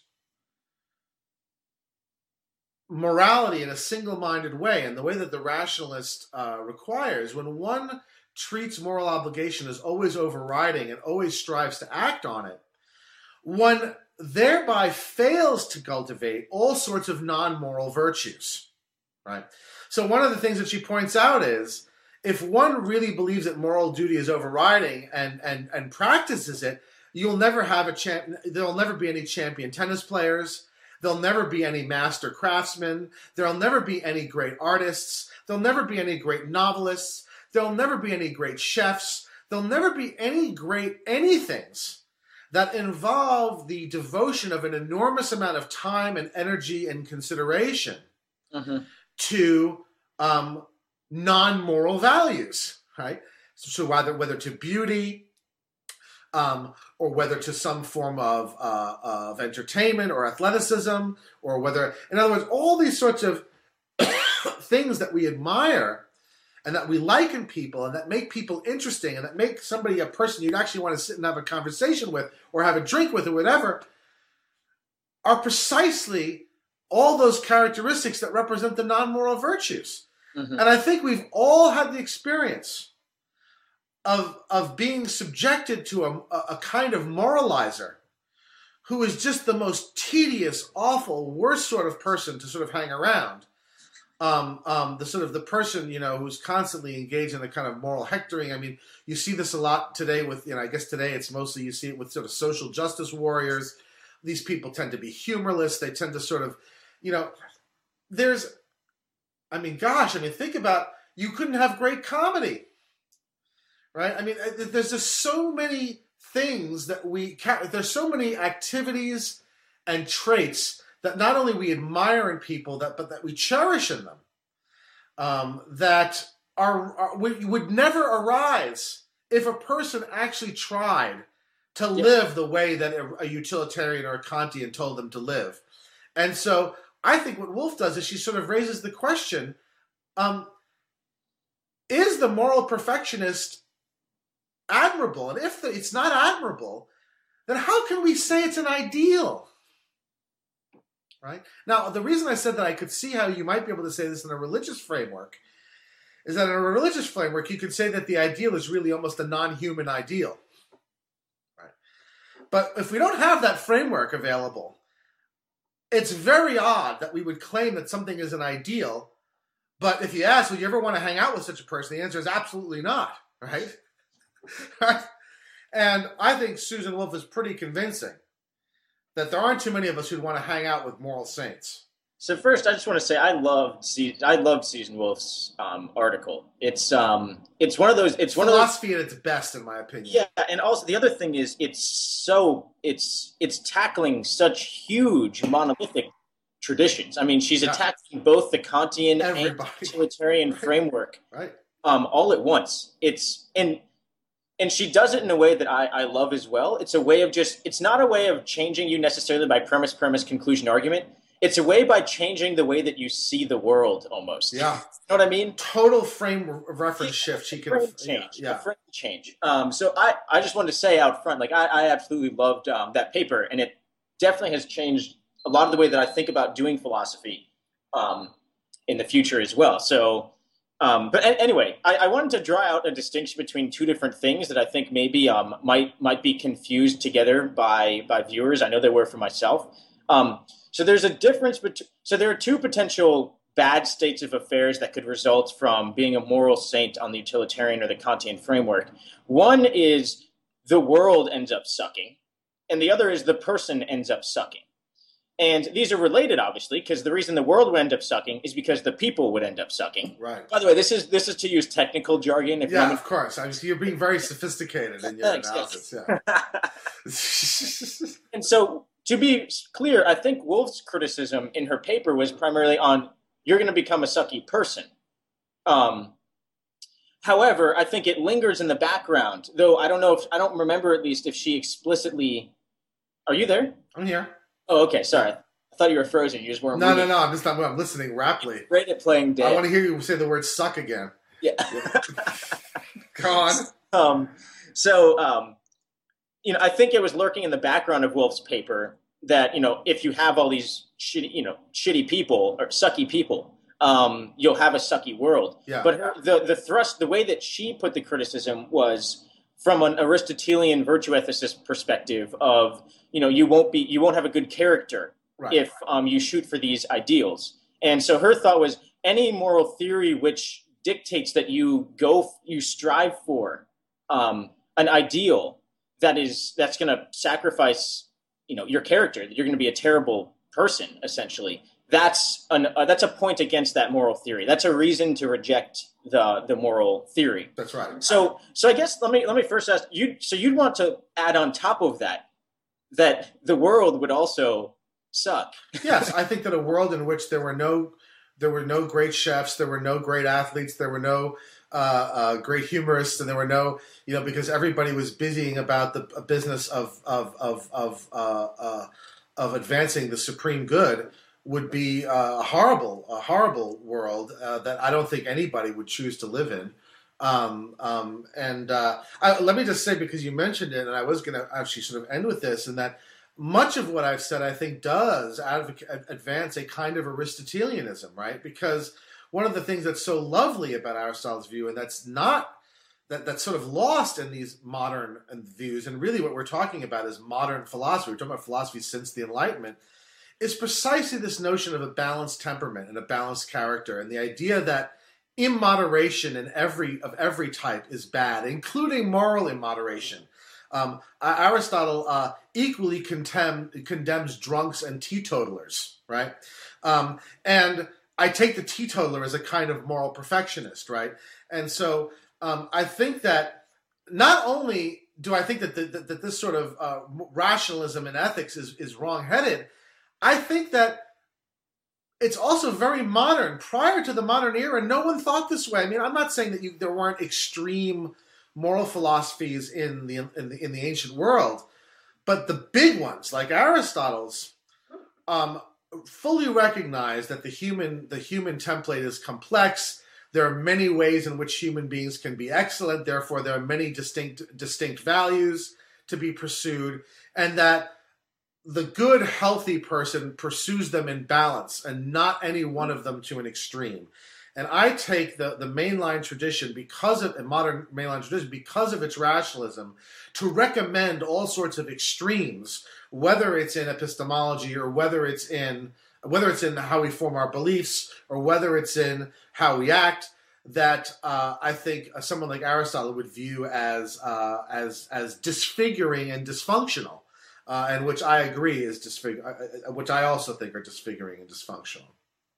Yeah, one thing we had, I think, we probably shouldn't touch on the Wolf paper anymore, just because I know you're going to talk about this with Massimo, I think, in a dialogue. So we don't want to spoil all of that. He and I are going to focus on the ethical veganism issue. Yes. Yes, I don't want to spoil that content.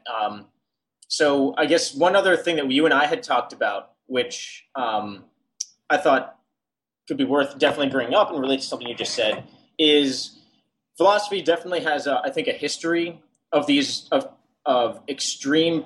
extreme positions in response to certain arguments or events in history. Yeah. And the thing that you and I discussed a little while back was in Philosophy of Mind. Sorry, airplane once again. In Philosophy of Mind, there was a huge backlash against behaviorism toward very strong nativism once Chomsky, laid out some of his arguments, like the poverty of stimulus. And what's also interesting is analytic philosophy has a certain sociological dimension to it, where if you don't endorse the popular view, you sometimes do sustain kind of academic ostracism. Yeah. And it actually can be harmful for your career. Yeah. And that was very much the case in Philosophy of Mind. If you flirted with behaviorism for a while, this is something Jesse Prinz noted when I interviewed him. If you flirted with behaviorism for a while, you were in trouble career-wise. People immediately assumed you were kind of a fool playing with some dead theories. That's right. That's right. Almost like playing with, maybe some kind of religious metaphysical theories at a secular institution. And so I do think it's possible that the same thing might have happened when it comes to rationalism. I think it has. I mean, look, it's not an accident that this emerges in the Enlightenment, which is right after the scientific revolution, and in a sense, and maybe we'll finish on this. Much of what the scientific revolution the scientific revolution and the Enlightenment, at one level, at a first order level, are simply a rejection of previous conceptions of the universe on one hand and of politics on the other, right? So we used to think that the Earth was the center of the universe. The scientific revolution says no, it's not, right? The Earth is, sort of on the left in the corner somewhere. We used to think that monarchies are the best forms. That we should have monarchies as our governments. Well, now we think we should have liberal democracies as our governments. But at a deeper level, the Enlightenment and the scientific revolution were also, in a sense, epistemological revolutions. They were revolutions with regard to how we should go about deciding these things. Yeah. And the reaction was against what I call, when I teach this stuff, an authority-based model of justification.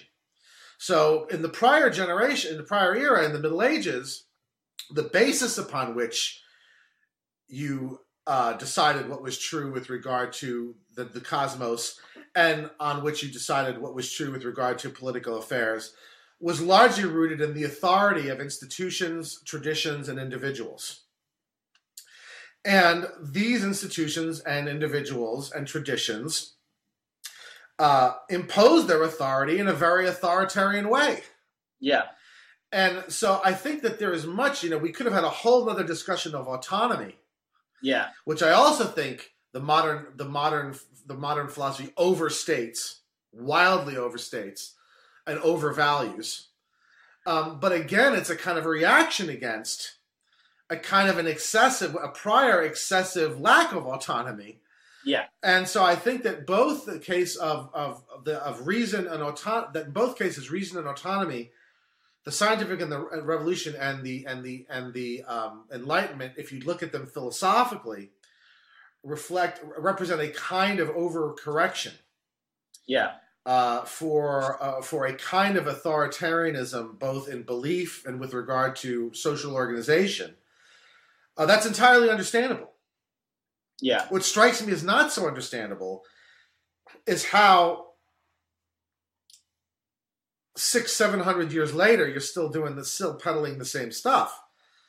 Even after all these people have pointed it out. So what kind of frustrates me perennially is how the very fundamental critiques of people like Hume and Wittgenstein are just plain ignored, right? And I think that does have a lot to do with the thing you said last, which has to do with professional considerations. And to do with sort of a kind of a self-preservation instinct on the part of disciplinary philosophy, that gosh, if we accept too much, rational justification is our bread and butter, and if we accept too many of these critiques, it's going to be hard to justify all these philosophy jobs and all of these philosophy papers and all of this work that we do. Wittgenstein famously, quit after he was done and went off, and I think he was a gardener, and then he was a school teacher, and he did all sorts of other things.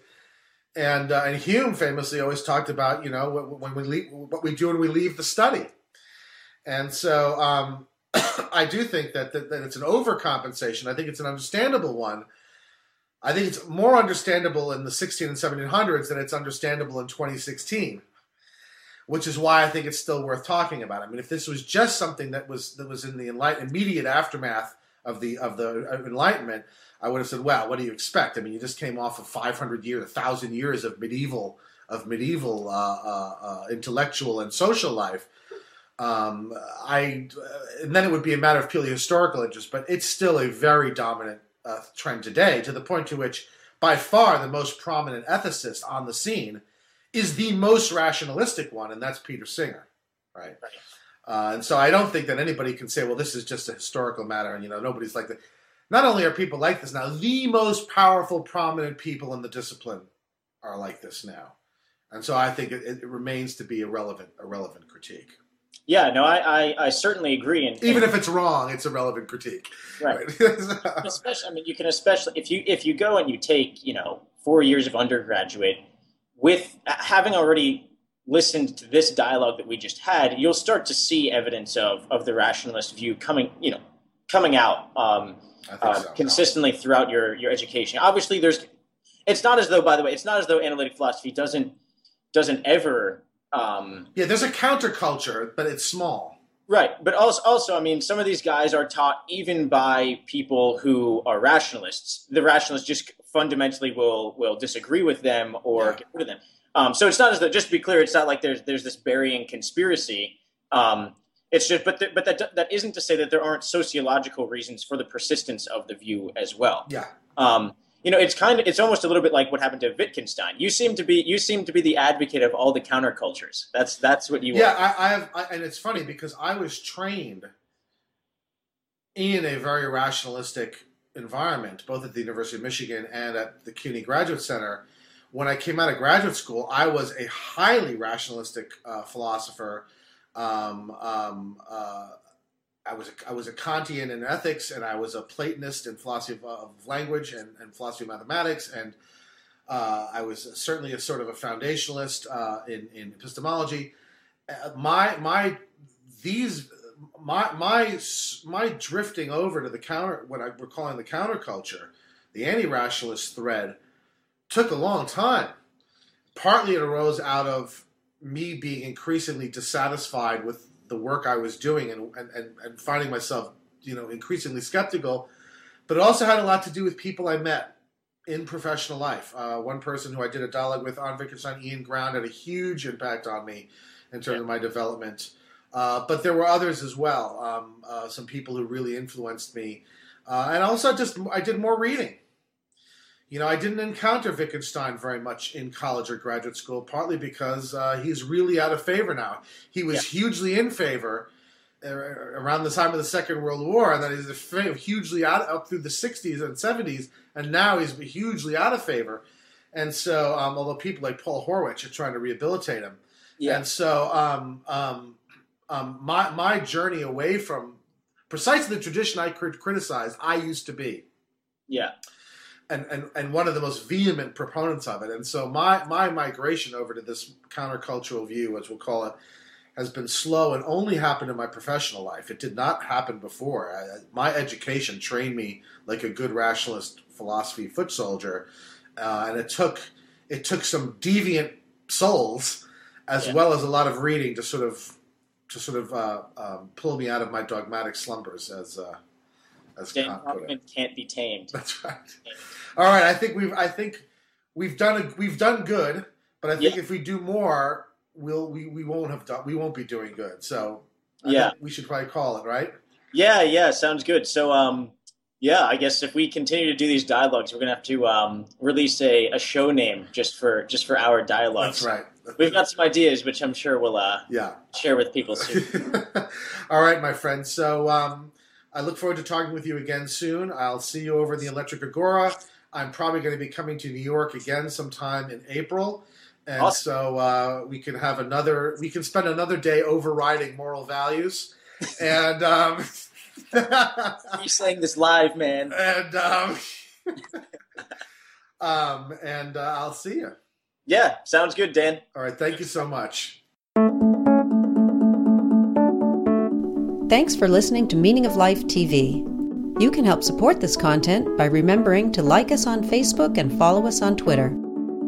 You can subscribe to all Meaning of Life episodes or to a specific program by going to our subscribe page at meaningoflife.tv/subscribe. There you can sign up for podcast downloads via iTunes or Stitcher, or you can subscribe to our email and we'll send you an alert every time we post a new episode.